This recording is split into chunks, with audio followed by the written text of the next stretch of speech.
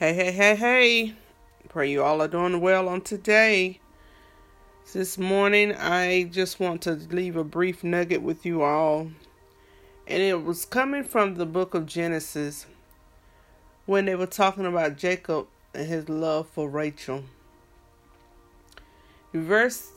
Chapter 29, verses 25 through 30. It said, "And it came to pass that in the morning, behold, it was Leah." We all know the story about Jacob. He wanted to marry Rachel and he had a love for Rachel, but their father, through custom, had to marry the oldest one first, and it was Leah. And it came to pass that in the morning, behold, it was Leah. And he said to Laban, "What is this that thou hast done to me? Did not I serve with thee for Rachel? Wherefore thou hast beguiled me?" And Laban said, "It must not be so done in our country to give the younger before the firstborn. Fulfill her week, and we will give thee also for the service which thou shalt serve with me yet 7 other years."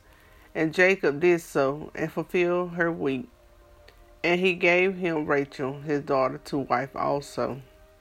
Verse 29, "And Laban gave to Rachel his daughter Bilhah, his handmaid, to be her maid. And he went in also unto Rachel, and he loved also Rachel more than Leah, and served with him yet 7 other years."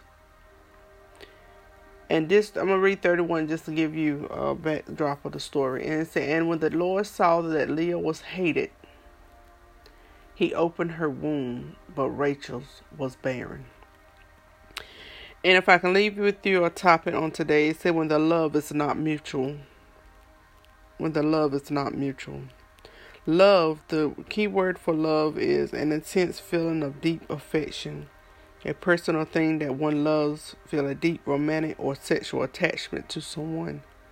Mutual, reciprocal.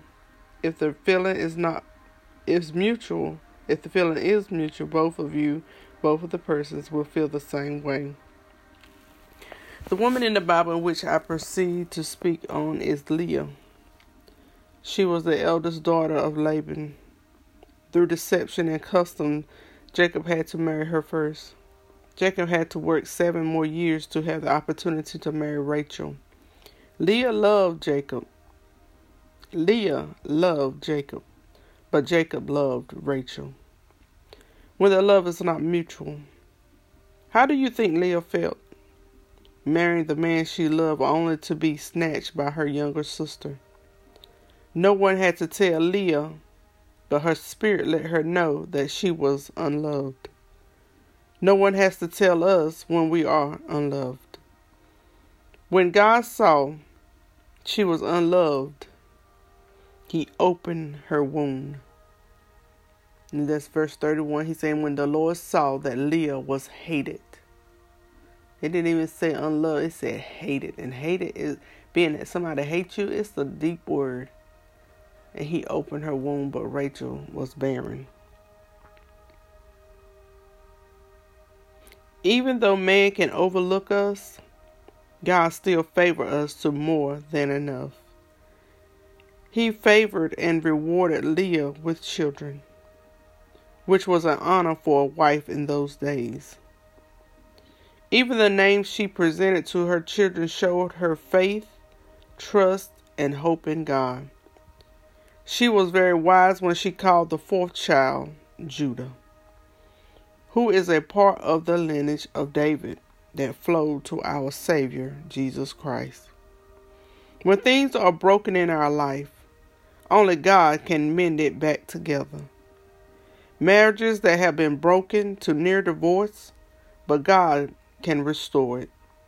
Even marriages that have taken place in divorce court behind different issues, one thing or the other, but God is still in the healing business, in the restoration business. Leah understood that if a man doesn't love me, God will surely love me. Things started to change for Leah because now her mind is not on him, little H-I-M, man, but now it's on him, capital H-I-M, God. When you take your mind off on what man can do, and when you take your eyes off on what you desire and look for what God desires, things will start changing. 1 Corinthians 7:14, a sanctified wife will sanctify her husband, and vice versa. Because nowadays, it's not just the man, but the woman too, who are committing a lot of havoc in their marriages. However, God declared, what he joined together, let no man put asunder. We reap what we sow. The principle and the law of sowing and reaping is still true today. We will reap what we sow. Even after the beautiful sister died, because Rachel died, it was Leah who was now living with the one she loved. Even after Rachel died, because Jacob loved Rachel so much, even though he was treating Leah wrong and he was treating Leah badly, and she loved him. Rachel really didn't love him. Rachel just wanted him because of the simple fact that her sister wanted him. You know how that sibling rivalry can go along. But she was understanding. She understood that I love this man. My sister don't really love him. She's doing this because, and people do tit for tat. But she loved it. The Bible never said that Rachel loved Jacob. But it constantly told us that Leah loved Jacob. Even though she was hated, she loved Jacob. And here it is, a man that you love so dear. God allow him to be your portion at the end, because it said that Rachel, when the love of his beautiful sister died, it was Leah who was now living with the one she loved. Leah was a very strong woman, because nowadays I don't think if a person, treated me so badly, you act like you didn't want me at the time that we were together. Look at the now time. Look at what we're dealing with right now. Some of these women's not even married to these men, and they falling head over heels for them, or falling all out of shape for them, and they showing you that they don't really want you. But God will change the story around for Leah. When the love is not mutual, God will turn it around. What the enemy meant for evil, because he is love. Because he is love. When Jacob came to his senses in his last days, and you can find it in verse 49, when Jacob came to his senses in his last days, chapter 49, he told Judah, you are the one whom your brothers shall praise. Your hand shall be on the neck of your enemies, and your father's children shall bow down before you. When the love is not mutual, praise God anyhow. Praise God anyhow, because it is he who can turn a king's heart. It is him who can change any heart. It is God who can move the mountains and depart the sea. It is God who can do all things. So when the love is not mutual, you continue to love anyway. You continue to treat people like the love of God, even if it's not in marriages, even if it's in the workplace, even if it's, on the street corner, even if it's in the grocery marketplace, wherever you find yourself at. If the love is not mutual, you who know love, show and express that love. Exemplify that love that God has inside of you. Because God said, I can change the hearts.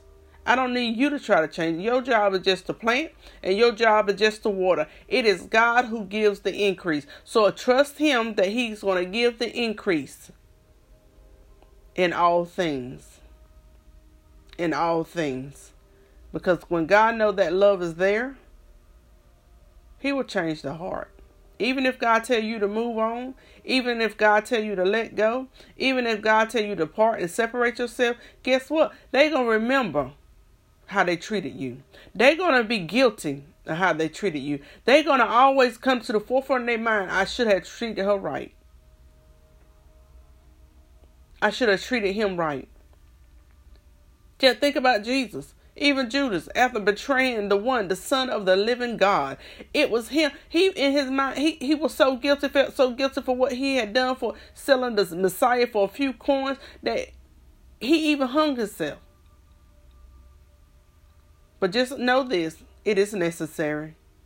It's always necessary to have a hater. It's always necessary to have somebody to betray you, because they are only the vehicles to help you get to where you need to get to.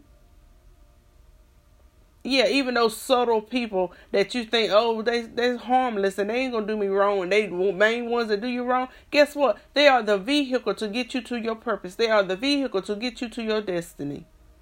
Don't take it personal. It's only business. It's God's business. He uses who he will. Even in that moment with Judas, he used Judas for his will. God said, I chose him because he already knew what was in his heart. God chooses people because he already knows what's in their heart. Even though you love them so much, you care for them so much, you want to be with them so much, and they still treat you like crap. God said, okay, I'm going to use them. I need for you to hurt from that moment, because I need to get you to where you need to be. It's not fair, but it is favor. God has favor on your life. God has favor on your life. And when people see it, they'll try to destroy. The enemy will try to destroy it because he already knows it's there. And he'll try to keep you bound by a situation that you get hurt by. But God said, no, keep moving. Keep moving. Everything works together for the good of them that love God. Keep moving. He has all things in his hand, and nothing catches him by surprise. So whenever you in a situation that just don't seem unfair, just know God has a plan and he's working it out for your good. But trust him, hear him, obey him, because he has all things in his hand. Just want to remind each and every one of you tonight we have our prayer call, youth prayer call that we normally have each and every month. The number is this thing is pulling up slow. 425-436-6341. 425-436-6341. Access code is 196569.